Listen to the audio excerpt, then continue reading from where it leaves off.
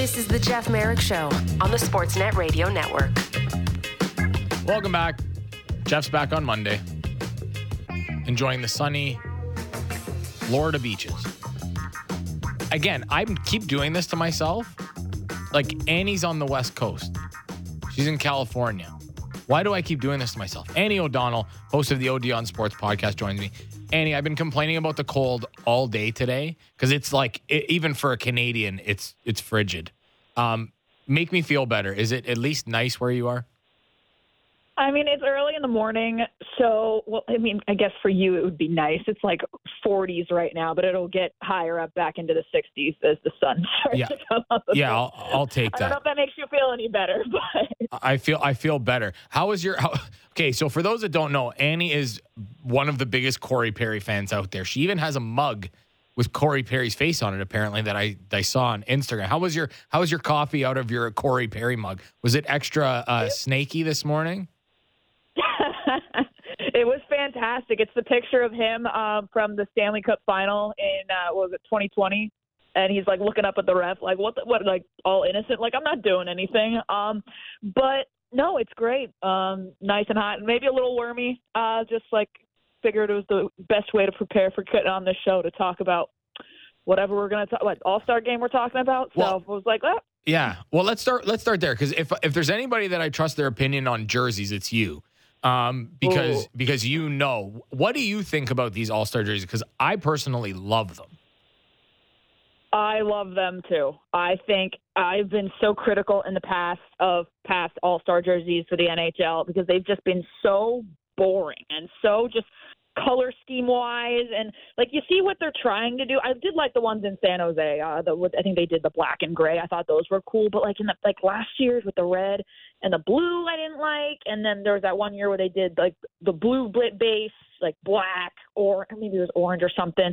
But this one, I love that they stuck with the reverse retro concept, and they took the '90s All-Star jerseys and mixed them with the the Miami Vice colors? Mm-hmm. Oh, I love it. I will say I do like the West jerseys better than the Eastern one. I like the white base better than the black. Yeah. But beautiful jerseys. I imagine these have to be doing just monumentally better than All-Star jerseys in the past. Because I don't know about you, but I've never purchased an All-Star jersey just because All-Star games for me, I'm kind of like I'd rather have like an actual jersey. But this one made me double take a bit. This one made me kind of maybe not reach for my wallet, but consider reaching for it. But I just saw some of the prices that I think in Calgary they're charging for a Nazem Kadri, pressed on jersey, upwards of like $300. I'm like, oof. Okay, maybe not. So I've been trying to. I don't have any pull whatsoever, but the strings that I'm trying to pull are not working to get a jersey sent over here. So I can't help you in that regard either. Okay, so you mentioned that you're not the biggest fan of the All-Star weekend and All-Star game, and that's fine. Like, there's no issue with that. But my thing has always been, imagine caring so much about an exhibition, because that's what it is, an exhibition, that you spout off on it as if there's a reason to do so. Because at the end of the day, I said it's for kids and sponsors, and that's fine. But what do you say to people that have an opinion that is so hard and fast on the All-Star game and All-Star weekend in general? We've been seeing a lot of takes, especially with the voting process and some of the players that were selected. And at the end of it, you said it perfectly. It's for the fans. It's for the sponsors. This game is not really about getting the league's best players in one spot anymore. It's about, growing the game. That's why it's important for teams to have, one participant. The league emphasizes like, hey, every team should be represented by at least one player. And a lot of people don't agree with that. But for the purpose of the game, for growth, for sponsorship, for raising money, yeah, you should absolutely have one player from each game. But now that it's not really about collecting talent there, I do like the skills competition. I will say that's my favorite part of the weekend. The game I really couldn't care less about. But, the fact that, you emphasize that, having one player from each team. But, as a Ducks fan here, Troy Terry's not involved at all in the skills competition. And Troy Terry's a damn good hockey player, so there's no reason why he shouldn't be in the skills competition. So that's my only. I mean, I know you said why do people have a hard take about this fun weekend, but that's my only gripe currently. That and their choice of celebrities that they have for celebrity judges. Although I'm very happy to see they don't have John Hamm on panel this year trying to sway the breakaway challenge voting. Well, there's no St. Louis Blues in it, I don't think so. Although there might be. I haven't gone through the whole list, so he would be a little bit biased. Okay, so you talked about the skills competition, and one event specifically that I think could be something really spectacular if they would just have specialists in it, and that's the breakaway challenge. Because we saw Trevor Zegras be brought to the All-Star game last year, and he was incredible. Like, the Pete LaFleur thing was amazing, and the move itself was something that I could only dream of doing. But do you think that's an event where they should probably do it, like, or for that matter, the whole skills competition, have some of your All-Stars in it, yes, but bring in specialists that, like a guy like Ryan Pulock has one of the hardest shots in the NHL, but he's probably not going to make the All-Star game, but he deserves to be in that competition. Do you think that's something that the NHL should at least consider going forward and having specialists in certain events? 1,000%.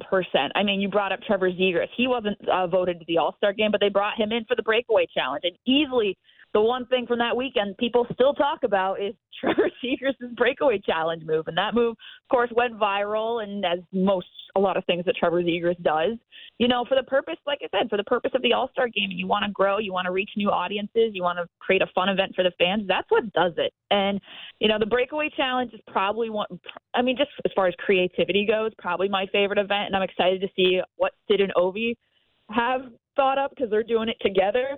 It's funny because you have like Ovi, who's just this big personality, funny out there, and then you have Sid, who is completely not. So it'll be interesting to see what they come up with. But I absolutely bring in specialists, because some of these guys, all around they're all-stars, they're well-known, but like you said, they're specialists on teams that, hey, probably wouldn't be voted if they weren't, probably wouldn't be voted if they were put up, against these guys. And I just think it makes me think back to, how some teams do their own skills competitions. Mm-hmm. I know they did that over the holiday break. I remember going to a Ducks one like 10 years ago, and they had the accuracy challenge. Of course, you had Getz, Pears, Timu doing it, but then you had George Peros come up, and he's the only guy that got all 4 targets on 4 shots. But George Peros wasn't getting invited to an All-Star game, and back then, of course, the skills competition wasn't a thing. So we have specialists on these teams. I think it would be cool to see them get their shot at All-Star weekend. It's funny that you mentioned the George Peros thing, because I always tell people, like, there's always and this is just an aside from our All-Star conversation, but I always tell people, like, you have no idea how good these guys are. Even the guys that sit on the bench, the guys that play in the AHL, they're like, oh, this guy sucks. Like, yeah, right. He sucks. Well, he got to the NHL, and if you watched him practice and play, he's really good. Like, Colton Orr was a fighter, and I can't remember who it was that told me this story, but they were skating with Colton Orr, and he was going in, and he was dangling guys, and he was ripping the puck top corner and blasting slap shots, and nobody could touch him. And they're like, well, he's a fighter in the NHL. It's like, yeah, but he had to get there. You don't get there by accident anymore. Like, that's why the George Peros thing, like, some people are listening going, oh, that's really odd that George Peros could do that. It's like, well, George Peros could play in the NHL. Like, you don't get there by not having a certain skill set. Now I feel like I'm talking about Liam Neeson. But anyway, okay, so when you look back on, watching the skills competition, is there one particular moment that kind of sticks out for you? Because I mentioned it with Elliot Friedman, and I said, the Ray Borg hitting all 4 targets, even the ally of Frady, the slap shot with, 105 miles an hour with a wooden stick, and that skullet, mullet, whatever we want to call it, was one of the greatest things ever. Is there one moment that kind of sticks out to you that you think about and you go, I'm never going to forget that for whatever reason? It's a tie for me. Kendall Coyne Schofield, yep. Absolutely annihilating the fastest skater competition in San Jose. Great. That was, you still see clips of that, and just like the look of the players of how impressed they were with her speed. I think it was so cool, especially just not only being in California where we're still trying to grow the game of hockey, but just exposure for, the women's team and, women's hockey. I absolutely loved it.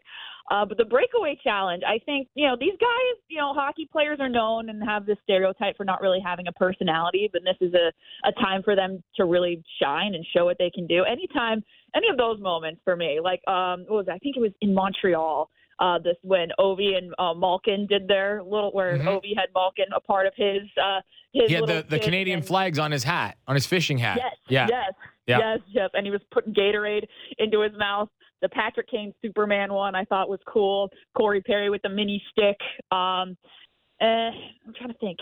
Oh, wait, was it Nashville when I think it was James Neal that brought out Dirk Bentley and he's trying to skate.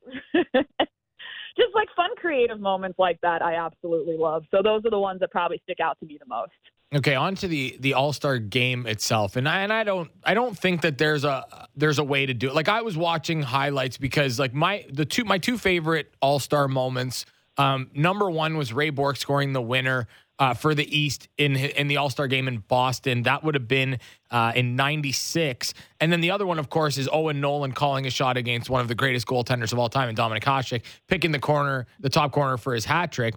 But like when I look back at those moments, I mean, the All-Star game when you watch then was a little bit more competitive than it is now. Now it really is an exhibition, and like there's no perfect way to have this All-Star game. Nobody wants to get hurt. There's too much money at stake here for these guys. Like, right. Is there something that maybe you think you could tinker with a little bit to make it more intriguing, or is it this is the way it is, this is how it's going to be? I'm not going to be, it's not my favorite thing, but I'm okay with it because I know it can change.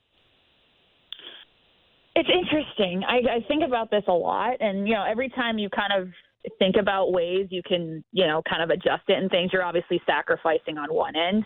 And even though the All-Star Weekend's not my favorite thing as a fan, I do know that there's people that love it, people that travel for it, get excited for it, and I know it does a lot for whatever team's hosting it. So it does provide a lot of good. And, for me personally, if I know it doesn't mean much right now, the Ducks are bottom of the league, but if my team's competitive, if my team's gearing up for a cup run or trying to get into a playoff spot, I would rather have them take the week off, rest.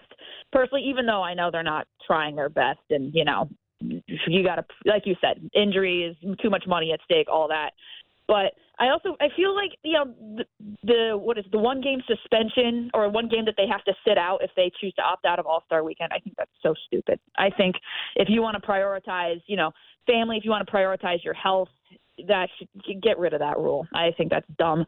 I like the changes that they've done with the All-Star game already to make it slightly more entertaining, but I'd have to think on that one a little bit more. But yeah, it's a tough keep one. It as is.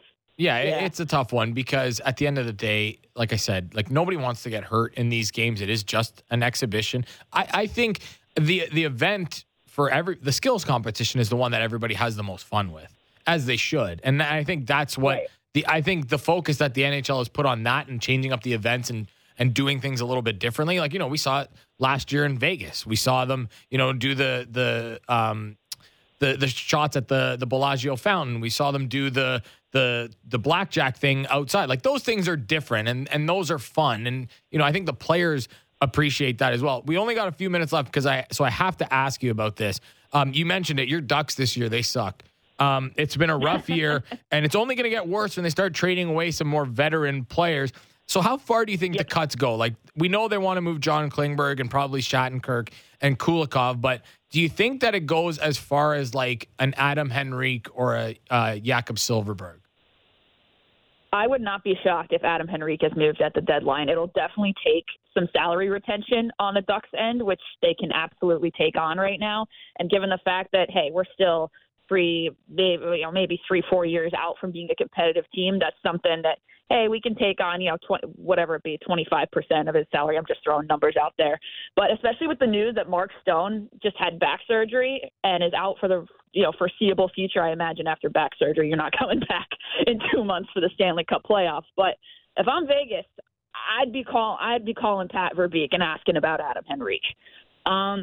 You said Shattenkirk and Klingberg absolutely get moved. Hopefully we can get, wishful thinking. I think with Klingberg, if we get a second round pick, I'll be happy. maybe if it's first, I'll be ecstatic. I don't think we'll get a first round pick for him. I think as far as people were toying around with I've heard people toying around with John Gibson. I don't think he gets moved. Of course, he's always tossed around at the deadline. People always saying, "Oh well, guys, teams need goalies right now." But I think there's with the news that Thatcher Demko might be on the market, I think he's the hot ticket right now, even though he is injured. But it'll be this is Pat Verbeek's second deadline, but full one, as the GM. It'll be interesting to see what he does. But I definitely expected him to be very busy.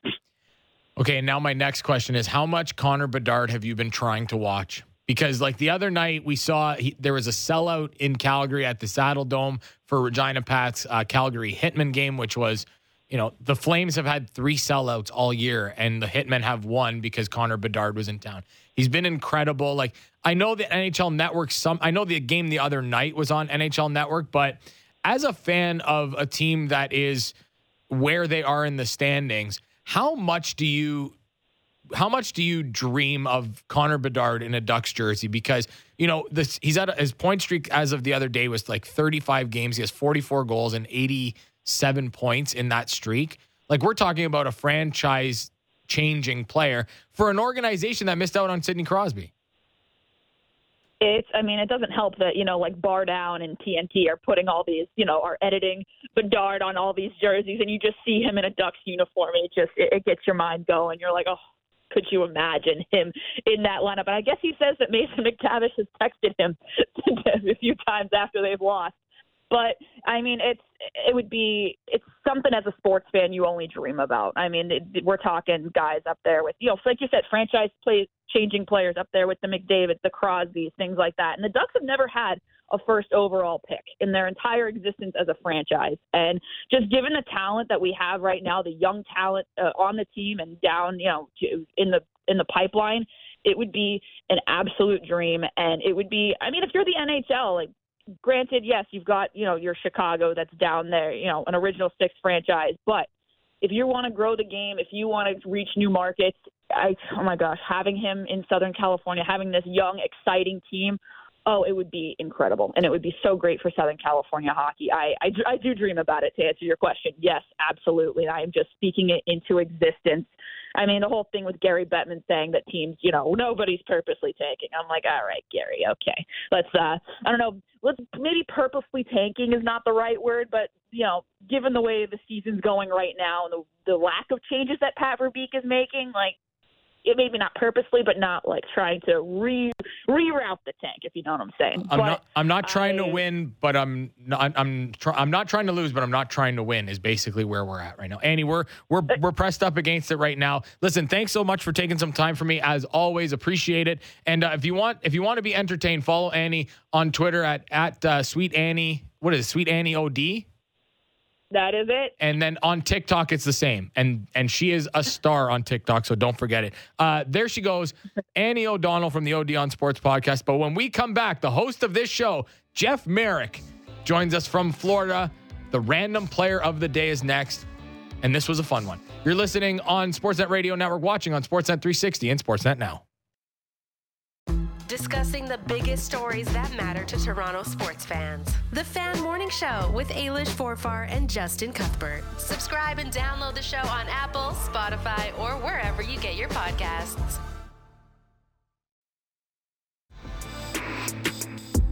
This is the Jeff Marek Show on the Sportsnet Radio Network. Welcome back. Hour 2 of the Jeff Marek Show. Matt Marchese filling in for Jeff, who not only has his name on the marquee, but also gets his name on the guest list today. Jeff Marek joining us from sunny Florida. Jeffrey, how is the weather and how are you? It's nice until you started bugging me, you and Lance, bothering me. It's a beautiful day. Just went for a nice walk on the beach with Elliot. You're going to have a cup of coffee, maybe go for a workout, maybe a jog on the beach, and I got to talk to you instead. Oh, and by the way, Shane Malloy is listening right now. Shane, author of the Art of Scouting, has his own podcast. Great guy, great talent evaluator, future manager in the NHL one day. He says, I should be hearing footsteps because of how well you're doing. So I don't like this, Matty. I thought the agreement was you fill in for me, but you got to drive the thing into the ship. You got to steer the thing off the road. You got to take it right into the iceberg, and clearly you're not doing that. I have like 54 more minutes to do it, so don't worry. There's still time here. All right, there's plenty of time. Right. Take it into the ditch. Yeah. Take it into the ditch. I just want to know that there's no sirens around you like there was for Elliott during his hit. Just want to make sure that we're clear. Well, we are in Florida. Florida man did this. Yeah. We've seen a lot of Florida men since we've been here. That reputation is well earned and well deserved, Maddie. I love it. We saw some Florida men on the beach, as a matter of fact, this morning. Yes. This is the most unsurprising thing I've heard on the show today.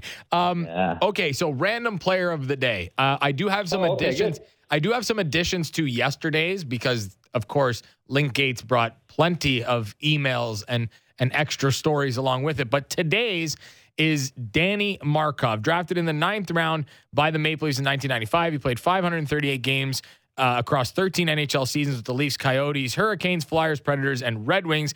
Maybe best known for his salute of Jaromir Jagr following the Leafs eliminating the Penguins in the 99 playoffs. But I spoke with a couple people, and the one thing that I got was he was absolutely loved by teammates. Like when he was 21 years old, he ended up fighting Gary Roberts right in front of the Leaf bench, and they were just like, "You're going to fight Gary Roberts?" And was a wiry guy, wasn't super big, but he was very strong. And I'll tell you, my favorite story that I heard, they're kind of along the same lines, but I was told he smoked and drank like an old school Russian. So the only thing that I can picture is a guy in an Adidas tracksuit with a drink and a smoke in his hand.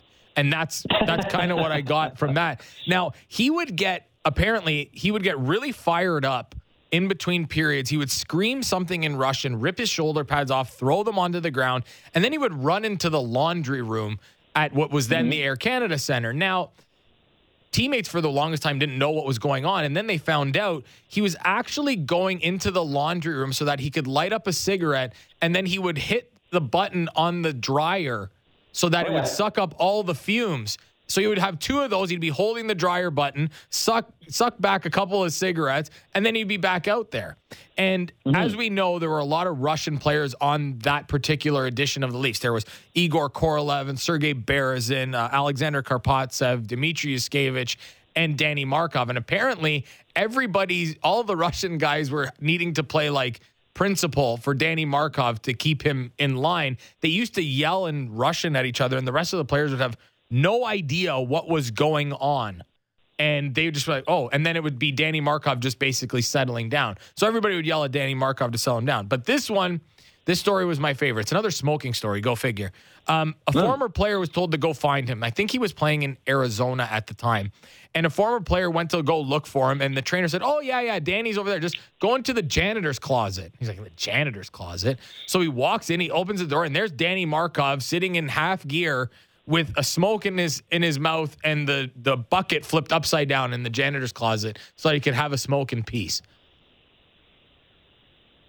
I mean, old school Russian was what I was told, and I was very, very pleased to hear that this is what Danny Markov was, because I had no idea. So I always liked Danny Markov. There was that one season, like we've seen rookies make the big squad. There was that one year where the Maple Leafs had, you'll remember, there were 3 rookies that made the Toronto Maple Leafs out of camp. It was Yannick Tremblay, it was Thomas Caberlet, and it was Danny Markov, which, listen, adding 1 rookie to the defense is one thing, adding 2 rookies to the defense is another, but adding 3 really is remarkable. But these guys, and Markov had his own unique brand of skill / toughness / courage. That was a whole other thing. So I had heard from numerous people the smoking story with the dryer. I think a lot of players did that, Maddie. Like I think Mario, Phil Bork told us that when we saw him and we interviewed him for the Winter Classic about Mario having a dart and blowing the smoke into the dryer. I mean, that's the old school trick if you want to smoke in the dressing room. I remember when I used to do the radio show with Waters, the old Leafs Lunch show. I can recall asking him about, because Bill would have been there as the assistant general manager, both to welcome him to the trade and then as the assistant GM, move him to the Arizona Coyotes. Robert Reichel, Travis Green, coming back the other way. I can recall asking Bill, like, why would you, like, I know they liked Reichel from the World Championships for one. I know Fletcher liked, Reichel and everything that he did at the World Championships, what he did on the international stage.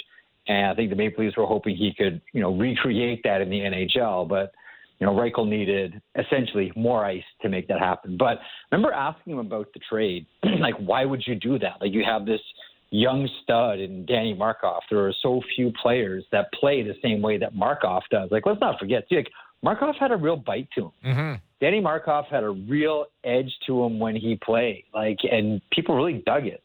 And I remember Bill told me, he said, look, I'm not going to go into many of the details here, but that was a humanitarian trade. We had to help Danny Markov, and the best way to help Danny Markov at that time was to get him out of town.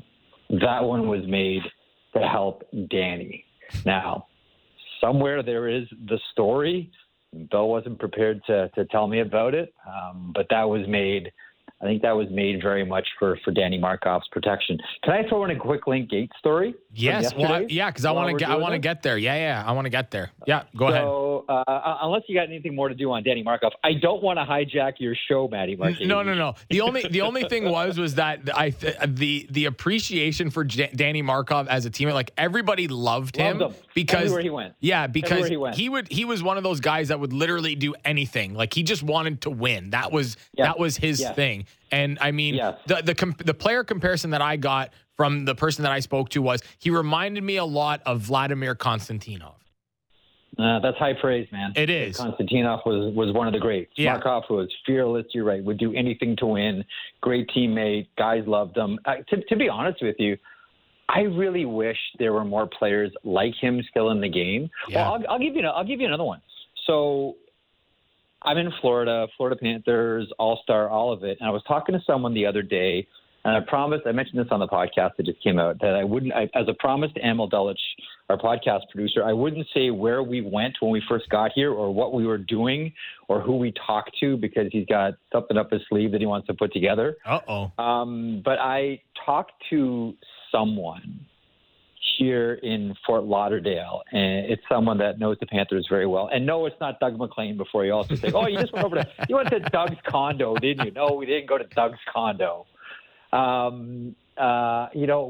talked, the one name we kept coming back to, and he did play for the Maple Leafs as well. Someone who was that type of old school European toughness was Robert Schwela. Yeah. Like, we've forgotten some really great players from the not so distant past, players that, just retired in the last 15 years or so that were really good. And we don't really have players like Robert Schwela anymore, like players that seem impervious to pain. Like, I don't know that I've seen players. I don't think I've seen anyone or many at all like Robert Schwela, not just block shots, but, block shots either in the face or the head or the side of the knee and stay in the game. Where most guys are like, okay, my night is done.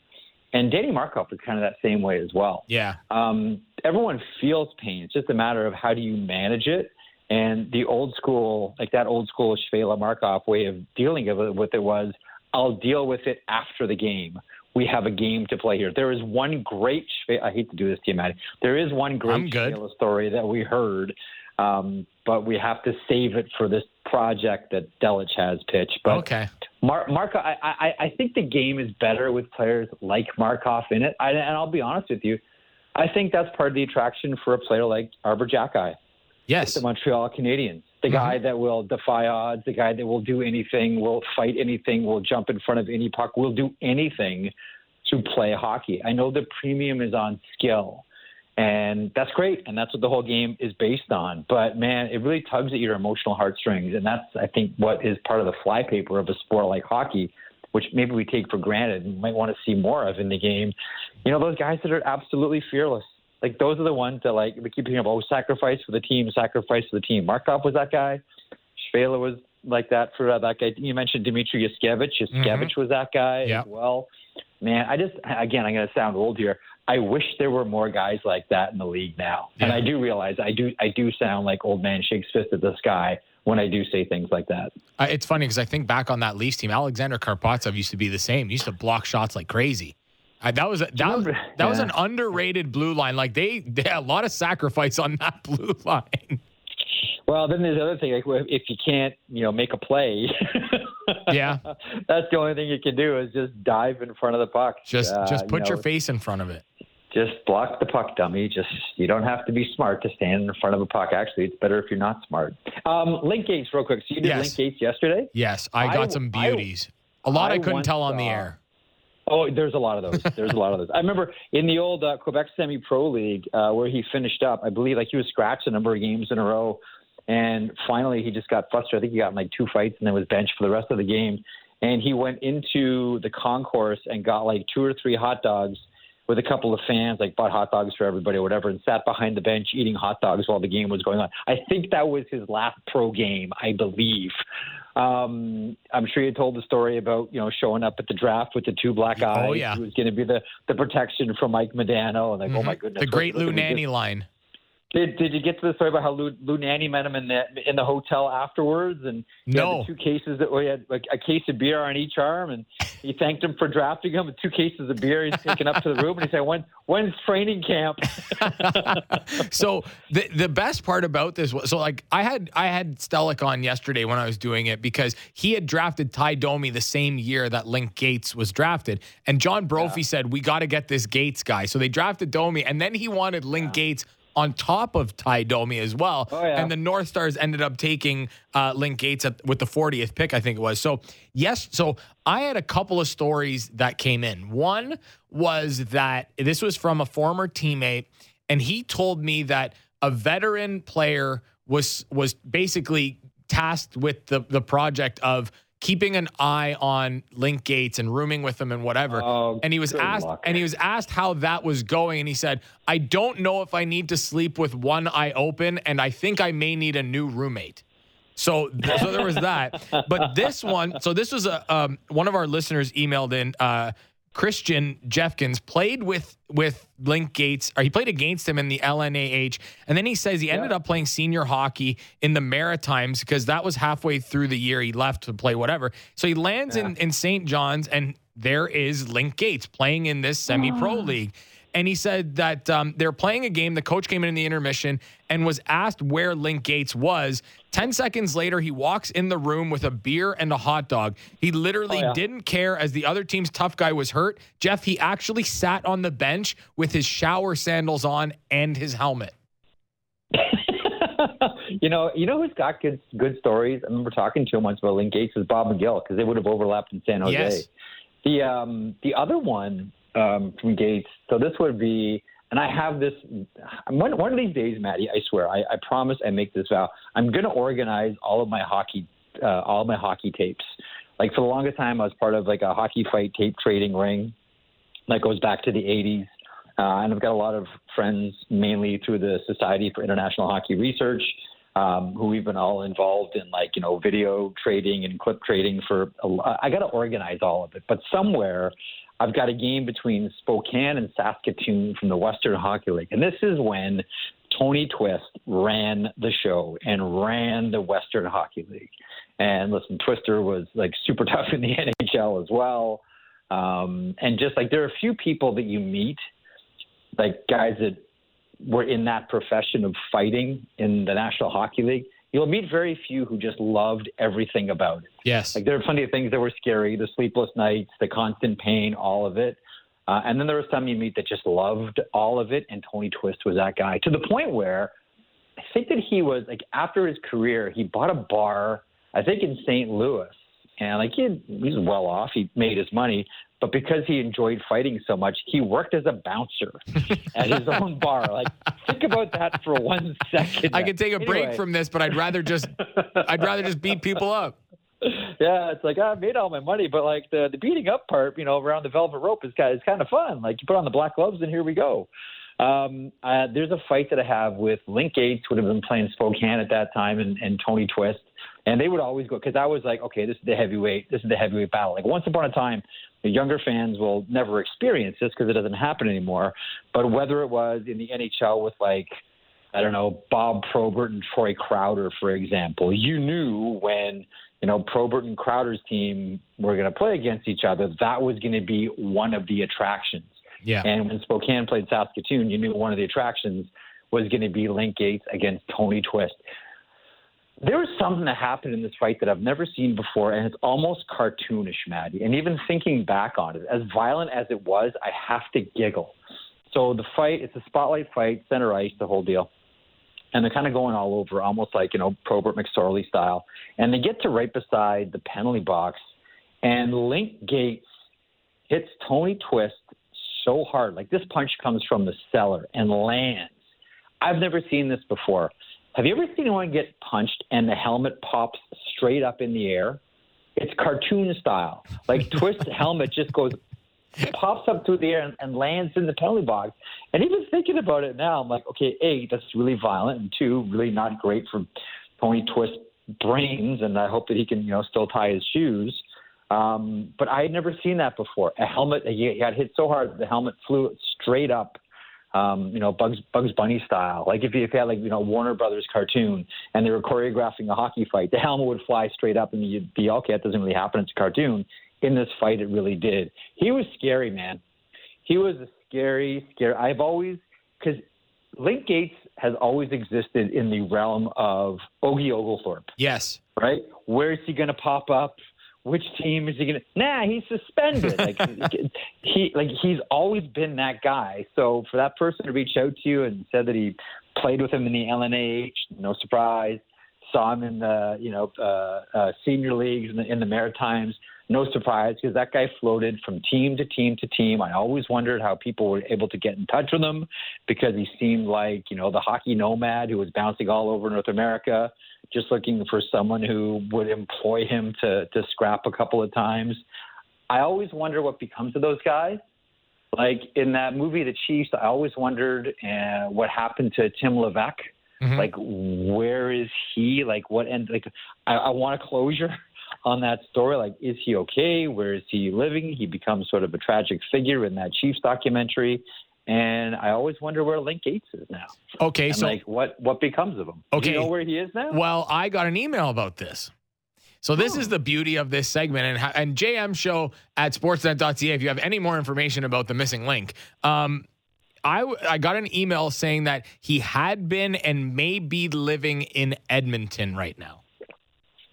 Okay, and what is he doing in Edmonton? That information I was not given. The person said, "Please do not mention my name." So I'm not going to put their name out there. They're still scared of him. And still don't mention my name around Link Gates. So, I'm not giving out any information about Link Gates. Yeah, here the common thread that I got from talking to a few people about him was you can't use this for air. That was the common thread, and I was like, I'm not going to. Some of the stories were absolutely incredible. I couldn't believe it. There's a lot of arrest stories. There's a lot of beatings. Did you hear about the one, breaking into the restaurant? Did you hear that one? No, I haven't heard that one. That one? No, okay, well, you didn't hear it from me. And if Link Gates if Link Gates is listening right now, my name is Matt Marchese. Yeah, the one I read was when he fought Nick Fatiu, who was his coach in the minors. He fought him in somebody's living room because Nick said, "Okay, it's time to wrap it up. It's time to go home." He was like holding the team hostage or some players hostage in the house just by being Link Gates and being a scary figure. And Nick Fatiu said, "Nope." Grabs the ball. He says, "Time to go." And then they fought in the person's living room. So yeah, Nick was. He was a Golden Gloves boxer. Gloves boxer. No one wanted to mess with him. Still one of the great non-fights of all time is Nick Fatiu and Marty McSorley, almost squaring off, but neither one really wanted to get close enough to engage. And I think Marty, I'm gonna ask Marty about this one day. Like, what's going through your head when you're finally knuckling up with the legend Nick Fatiu? Because trust me, nobody at that time wanted to mess with Nick Fatiu. No, but I can see Link Gates going for it. I don't think he really cared. Yeah, the one thing that I was surprised to hear was more than a couple of people talked about the skill set. Like he actually, somebody, I think it was Nick Fatiu that in this thing I read that he said like he could have been like a Darian Hatcher. Like big, nasty guy. He's just, the phrase that was given to me by a former teammate was he was the Bronco that could never be tamed. Yeah, that sounds right. Yeah, I agree with that. That's good. There's a lot of time on Link Gates. This is fun. Yeah, and we spent a couple minutes on him yesterday. So lots of stories. I said to Stellick yesterday that for a guy that only played, I think it was 65 games in the NHL, like his place in hockey history will never ever be forgotten because, listen, he could have set the NHL penalty minute record had he played a full season in San Jose. Well, part of it is he's got a really great name. Yes. Like if he was just Psycho and his name was like, John Smith. John Smith or Duncan Washington. Okay, it's like okay, but like Link Gates, like when you have a nickname, when you have a name that allows your nickname to be the missing link, like the legend just kind of grows here. Like it was a perfect name for a tough guy in the NHL. Yeah, it really was, and the draft day picture is of legend. That is two black eyes at the draft. It's so good. Okay, so if you have any random players of the day, we got another good group that was sent in. So it's a jmshow@sportsnet.ca. Send those in, and we'll get to them. Or we will try to get to them because there are a lot. Just a couple minutes left with you. I wanted to ask you about the whole Vegas situation. So Mark Stone's out. Before this break, I'm not going to lie, I didn't really have Vegas top of mind. I'm like, everybody's like, yeah, they could make a play for somebody and because it's Vegas, but now that possibility just became a little bit more real. Yeah. Did they become the story of the post All-Star break? Vegas is always the story. True. Like, can you think of it? I was thinking about this morning, Matt. I'm glad you brought this up. I was thinking about today. Can you think of a time since Vegas joined the NHL that you can say, yeah, it's really quiet in Vegas? No. Like, oh yeah, there's nothing going on in Vegas. Like it is always a story. They're in the middle of everything, and because it's Vegas, everything is larger than life. They're definitely one of the teams. Like I think we're all watching now. Elliot and I had this conversation last night about. Listen, we know there's a lot of acrimony between the San Jose Sharks and the Vegas Golden Knights from various encounters in the playoffs, and I know that Vegas fans weren't exactly thrilled when Peter DeBoer exited San Jose and went to Vegas. So that's the San Jose coach will never accept. I remember having this conversation with Daniel Negreanu, who's obviously a huge Vegas Golden Knights fan. I think there were a lot of Vegas fans that were upset about that. But I wonder about Timo Meier. Me too. If Mark Stone is out, do we have another? Do we now have another candidate in the Timo Meier sweepstakes here? Like I think that the Maple Leafs would love. I don't know how they would do it cap wise. I know that they would love. I should phrase these things correctly. I strongly suspect. How about that? That the Maple Leafs would love to make that one work. Don't know how they would be able to do it, but that would answer a lot of questions here for him. I think that New Jersey seems like the obvious one. And if it does happen, we can look at it and say, well, that's kind of expected and it makes a lot of sense from A, what they need, and B, trying to corner the market on Swiss hockey players, C, Heischer, C, Siegenthaler. But anytime like that, here's the thing, too. I think you also have to look at the temperament of the general manager. And what do we know about Kelly McCrimmon? He's aggressive. He's bold. Yeah. He's aggressive. He's bold. He's brave. He's always been this way, going back to junior when he, owned and ran the Brandon Wheat Kings. Like Kelly McCrimmon is not shy. Kelly McCrimmon likes to be active, and Kelly McCrimmon, and a lot of this is, you get the full support of ownership, who's just like Stanley Cup or be damned. We talk about things like the ruthless pursuit of the Stanley Cup. That is Vegas. And first of all, I should have mentioned this off the top. I really hope that Mark Stone gets back to, first of all, I hope he gets back to health. 1, 2, I hope he gets back to playing. I think you're probably on the same page too. Like he's one of my favorite players. I think of two-way wingers that really profoundly change the game. Certainly we think of Bob Gainey. Later we can think about players like Yuri Lettinen, and I think we think about players now like Marian Hossa. 200-foot players on the wing. I know it's hard to win a Selke Trophy when you're a winger because you don't have the same responsibilities as a center. But, I still think that it's a shame that throughout Marian Hossa's career, he never won a Selke Trophy. He should have. And it's unfortunate that through Mark Stone's career, he hasn't won a Selke trophy, and he should have as well. I hope that he gets back to health for his own sake, and I hope he gets back to health selfishly because I just love watching the guy. And he's got one of the wildest, this is going to sound weird, hold on, just work with me, one of the wildest knobs you've ever seen. That stick is crazy. I think Lance just cut that clip. I did that deliberately for Lance. No, the knob on his stick is fantastic. It's like a goalie knob, isn't it? It's enormous. I don't know how he holds it. I don't know how he holds the top hand, but obviously it works for him. He's one of the best players in the game. Yeah, you can't mess with that.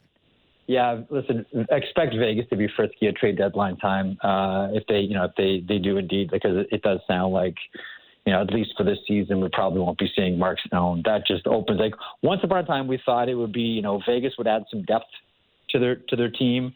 And I think, the name that we all looked at was Noel Acciari. I think they're fishing in deeper waters here for a bigger catch. I think they're going out as I look out my hotel room and see the Atlantic Ocean. I think they're going out deeper, so you can't see them from the shore. I think that's the fishing territory they're fishing in now. Okay, so you mentioned Toronto. They would, there may be an appetite to add a player like Timo Meier. Now, their cap situation makes it a little bit difficult. Not a little bit. It makes it a lot difficult to sign him to an extension. Could you see a situation where the Toronto Maple Leafs trade for Timo Meier for this run and then try and flip him in the offseason? I know that's really pie in the sky. It's possible. I suppose. I mean, it's also possible that, if Lou Lamoriello can't get a deal done with Bo Horvat, he retains another 25%, and you move Horvat on to another team essentially for half the price because Vancouver's retaining as well. I mean, I guess you could. I would imagine, but I mean, your preference is obviously to have someone like Timo Meier in the mix. I don't know. There's some high priced help that, the Maple Leafs could move out to accommodate a Timo Meier contract. So, I mean, I guess anything is possible.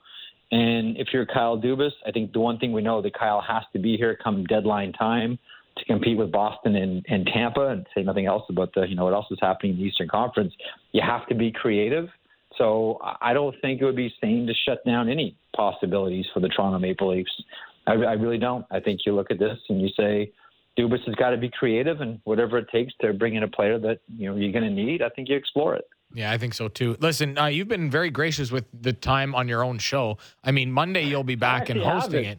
I actually haven't. I've been going cheap on the show. I've been around for 3 days. Apparently, they got my name off the billboard now. There's a couple of M's in there. Like, holy smokes, what's going on here? I can't get back fast enough. My family appreciates you taking vacation so that they get to see me on TV, Jeff.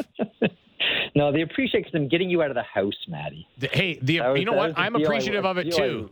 I worked that deal out with your wife. Look, dude, you punt to Florida for a few days. Get Maddie out of the house. Yeah, she's probably not unhappy with that. So, I mean, you're probably right. Safe trip back, buddy, and we'll see you back on the show on Monday. Okay, thanks for keeping it warm, man. And listen, I say this legit. I've had a lot of comments on Twitter saying you better hurry back, Marek. You're getting. Oh God, I'm blanking on the guy's name. Wally pipped. I'm getting Wally pipped. Yeah, the problem is Wally Pipp didn't show up. He showed up, but he didn't really show up again. Now you keep coming back. That's the problem, Jeff. I'm bad cat. Florida's nice this time of year. Florida's nice this time of year, Jeff. You know. It's gorgeous. I'm going to go dip my toes in the ocean when I'm done with you. You do that. Go dip your toes in the ocean. Enjoy the rest of your time there because it's cold when you get back. Thanks, all right, there he goes. My wife sent me the note, -23. Yeah, I'm in a real hurry to get back. Yeah. Thanks, Matty. Scary. All right, buddy. See you later. There he goes. Jeff Marek, the usual host of this show with his name in the marquee. Jeff Marek. Before we take a break, I did want to get to a tweet that was sent to me. This one from Kevin Medland, who's saying that I'm squawking about the weather in Toronto, saying that it's -24 in Kenora. Kevin, I hate to break it to you, but it was -24 when I left my house this morning in the North Pole, which is not far from where you are in Kenora. So it's cold here. Okay, it's cold wherever. I'm sorry. When we come back, Mike Futa, NHL on Sportsnet analyst and former NHL executive, Stanley Cup champion, all of that. One of my favorites. We're going to talk about preparations for the trade deadline from a front office perspective and what goes into that, what kind of surprises you get down the stretch here when players become available. All that and more on the Jeff Marek Show. Matt Marchese filling in for Jeff. You're listening on the Sportsnet Radio Network, watching on Sportsnet 360 and Sportsnet Now. Covering the Raptors in depth like no one else. The Raptors Show with Will Liu. Subscribe and download the show on Apple, Spotify, or wherever you get your podcasts.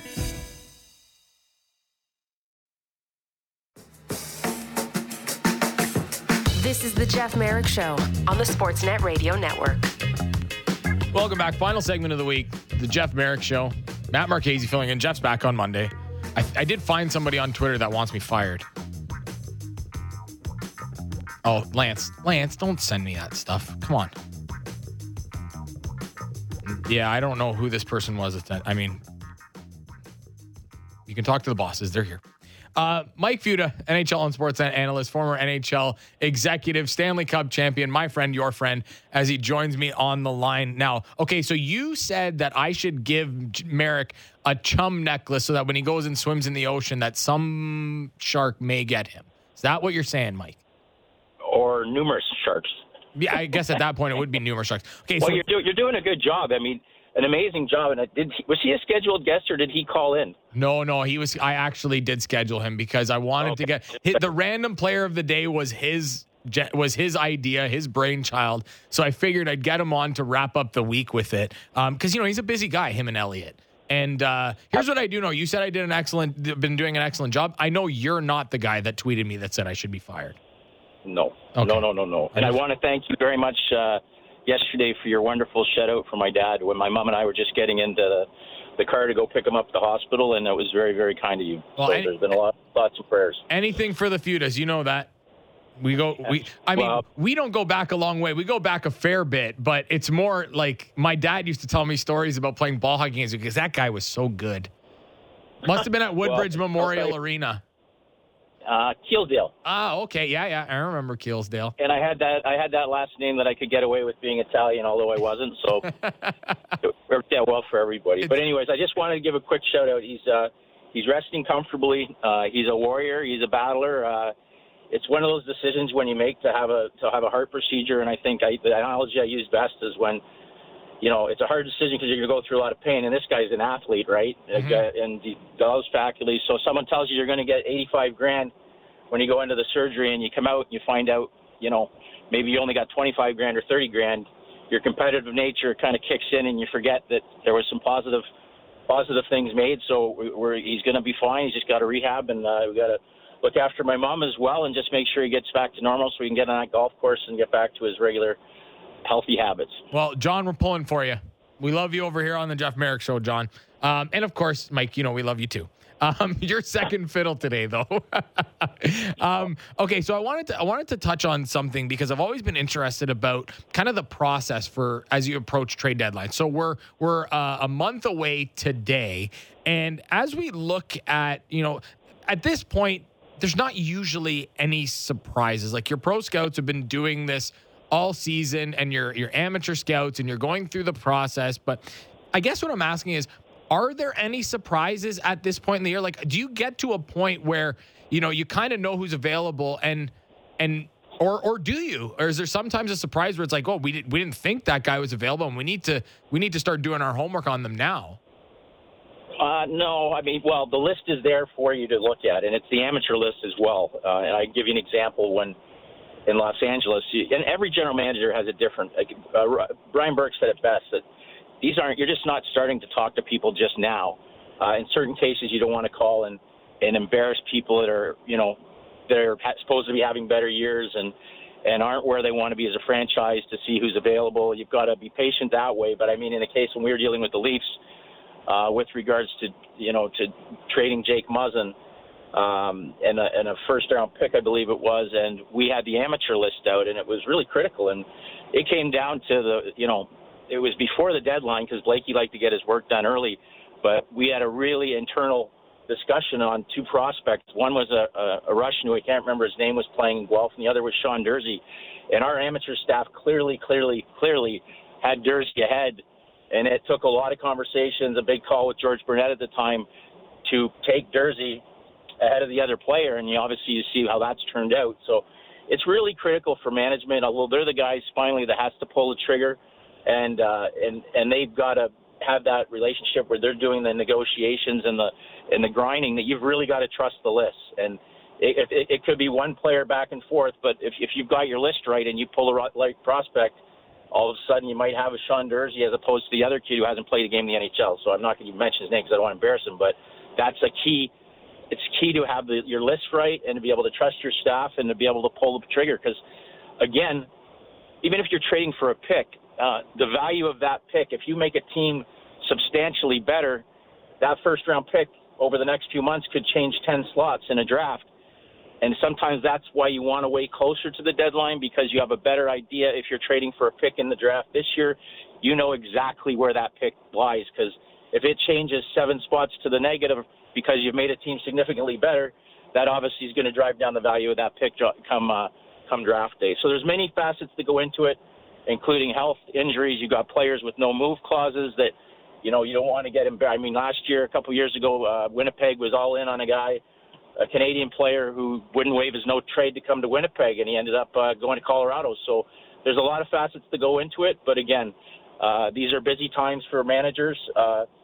And again, especially with the tightness of the races, and some teams that can say, like, for example, a team that's, Seattle, I think, still as good as they are this year. They're still playing with a little house money. There's no need to, go all in on a huge break, a deadline player. But there's some other teams that have different expectations from their fan base this year that have some big decisions whether they're going to be buyers or sellers at the deadline.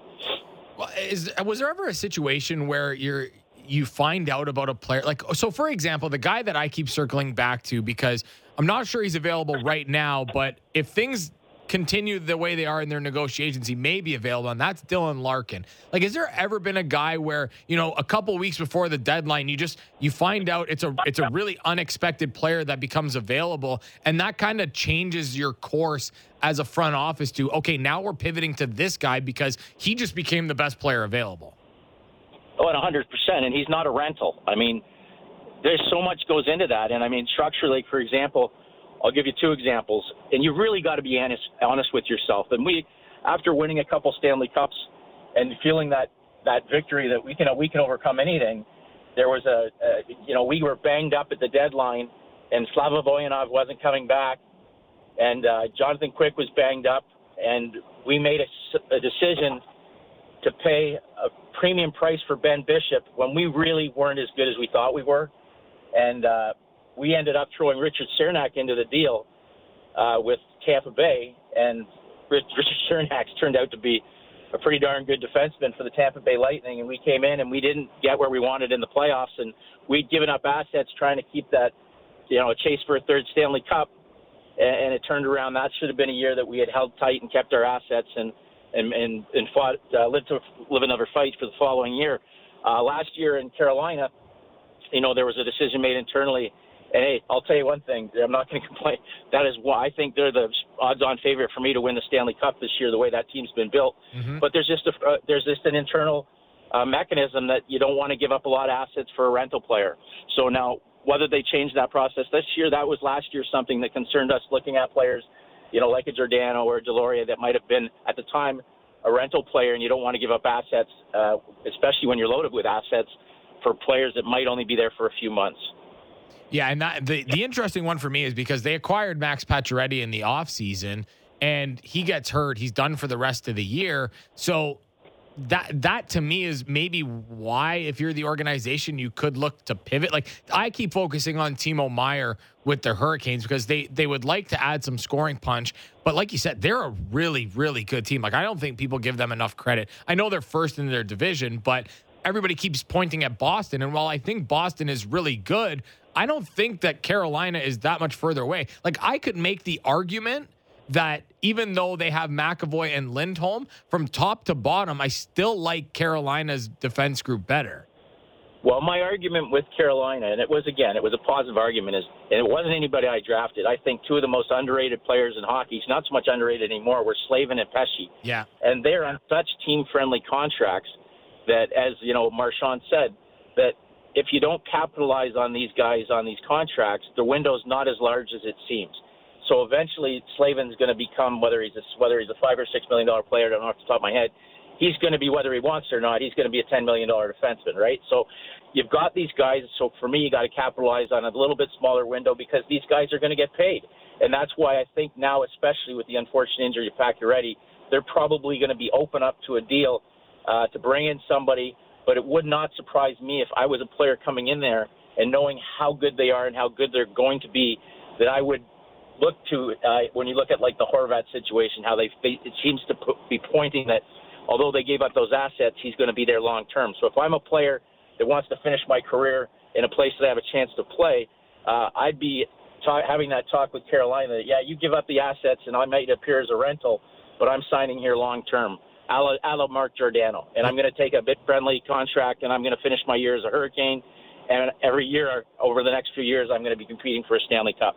So it's a kind of win-win situation. Doesn't mean it's easy, but they're going to have that cap money on Pacioretty. Better he gets injured before the deadline than after the deadline when that money's not usable. Yeah, like you look at Slavin's at 5.3. They got Burns because San Jose took off some money. So he's at 5.28. Brady Shea's at 5.25, and Brett Pesce's at 4.025. Like that's pretty good. Those guys they're probably looking at about a $3 million bump each. Yeah. On the market value based on the way they've played and performed. Yeah, and again, they got to stay healthy. And the biggest question too, I mean, Freddie Anderson's got to come up and play big in the playoffs. For sure. Last year, I think we're talking a lot more about the success of the Carolina Hurricanes. Like Freddie gets hurt, doesn't play a playoff game, coming off a year where he's being talked about winning the Vezina. And then Ranta comes in and stands on, he does very well, but he didn't play up to the level of Freddie. And then the dark horse there is, I wouldn't be worried at one. I'm not even take a shot at pronouncing his name, but the Russian kid that came up and played this year and last year in the playoffs, I would have no problem with him starting the playoffs for me this year. There you go. Yeah. He's that good.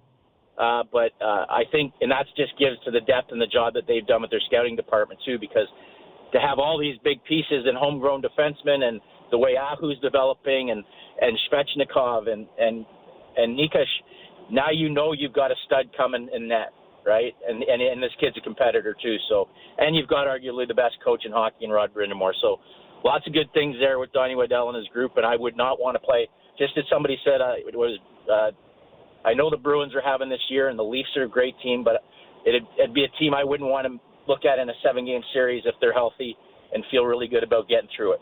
Yeah, I totally agree. Mike Futa, NHL and Sportsnet analyst, former NHL executive, and Stanley Cup champion, joining Matt Marchese here on the Jeff Marek Show. So the Bo Horvat deal kind of kicked things off, and I mean, I was kind of surprised that it was the Islanders, but I mean, at the end of the day, they've given themselves enough time that if he doesn't resign and they kind of fall out of it, they could still deal him and eat some money. The question that I had, because we talk about the cap a lot, there's just so many teams that are pressed up against it. How often, I mean, or do you believe that this is the year of potential 3-team trades? I know that they can be very complex. And do you think that maybe that's why some teams will try and get business done early, because it's going to take a third team to make some of the money work, and because of the difficulty of those deals, it's not something that can necessarily be done on deadline day?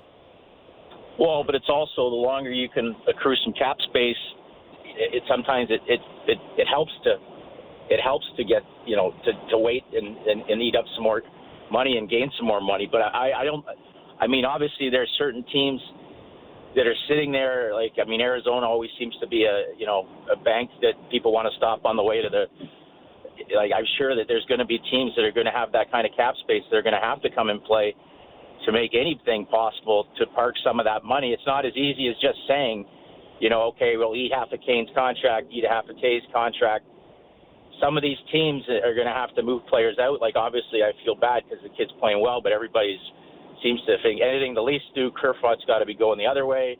And, there's got to be space going as well as the other team's got to eat half. And it's just not – there's a price that goes to pay. And the guys that are the bitchiest guys right now are the are the salary cap managers or the capologists, because they're critical right now, because every dollar is going to count. And again, you can throw a trade up on the wall that might work out for you, but one, you got to find a partner that likes your player that you want to move, the prospect that you want to move, and then you've got to figure out the dollars and cents. So again, when we talk about the Leafs, the star player out of Minnesota that nobody wants them to move, if I'm another team, I'm not budging. If there's a target out there the Leafs want, I'm getting the stud out of Minnesota. So it's going to take some real patience on behalf of the general managers to make the moves possible. And again, it's not on your timeline, because if you're getting calls from multiple teams, and obviously there's multiple teams that are going to contend this year, you're not in such a hurry to make a deal for the one team that wants to come in early, unless that team's willing to throw extra chips on the table and overpay and give you a reason to make an early deal. Yeah, listen, if there's a time that teams overpay, it's absolutely at the trade deadline. Every defenseman goes for a first-round pick. Well, and it's the thing is, everybody, I know it's like now living in Toronto, that it's like everybody's got the guy that they know the Leafs need. It's going to be a perfect fit, but there's a lot of other teams out there that are as good or in the same ballpark. I think the one thing about this trade deadline is it could produce the next champion. I think the teams are so close that if the right player or the right guy that just catches fire at the right time goes to the Bruins or to the Leafs or to Tampa, it's going to change things dramatically, because we just see how close these teams are right now. And again, the other things that are out of their control, and I'm not wishing upon anybody. I mean, it's just a natural thing. If I'm going to lose Austin Matthews, it's better to do it now. But you do see the difference when you lose a franchise player, and if it happens after a trade deadline, it just changes things so dramatically for your chances at success in a 7-game series. And again, there's no franchise other than the Leafs that their gauge is. I mean, getting out of first round is not the success that this team is going to be measured by. It's obvious, it's a must, but this team is so good and so balanced that they've got to go a little further than one round. Yeah, for the sanity of all of Leaf fans. Listen, Mike, we're pressed up against it. Can I give you a quick? Do you have 1 second? Yeah, I've got 30 seconds. I got missing link story. Yes, quickly. Because missing link, he used to stay at home when he was living with his roommates, and his roommates would come home, and he would be opening and reading their mail. And if you asked him why he opened your mail, he would fill you in and leave you. He would leave you in a heap for reading your own personal mail. So when you say this guy's a great guy because he signs kids' jerseys and stuff, he likes to sign autographs, that's like saying, Charles Manson tipped the guy that put the swastika on his forehead. This was one tough dude, okay? And not the nicest guy to be around. So have a great day, Matty. Love you. Oh, there he goes, Mike. Thank you so much for that. Oh, there is an endless amount of Linkgate stories, apparently. Incredible. That'll do it for us on the Jeff Marek Show for Friday, February the 3rd. What a week it was. Thanks, everybody, for listening. Appreciate you joining along and chiming in on the show. Thank you to our guests today, Elliot Friedman and Annie O'Donnell in the first hour, and then the host of this show, the regular host of this show, who will be back on Monday, Jeff Marek. Also, thanks for joining us. And Mike Futa, NHL on Sportsnet analyst, former NHL executive, Stanley Cup champion, and one of my favorite people. And again, another shout out to his dad, John, who is recovering from heart surgery. All the best to Mike and the rest of the Futa family. That's it for us. For Lance Behind the Glass, for Frank Baraska, appreciate everybody hopping on this week. We'll be back on Monday. I'll be back in the producer chair. You've been listening to the Jeff Marek Show. Matt Marchese signing off on the Sportsnet Radio Network, watching on Sportsnet 360 and Sportsnet Now.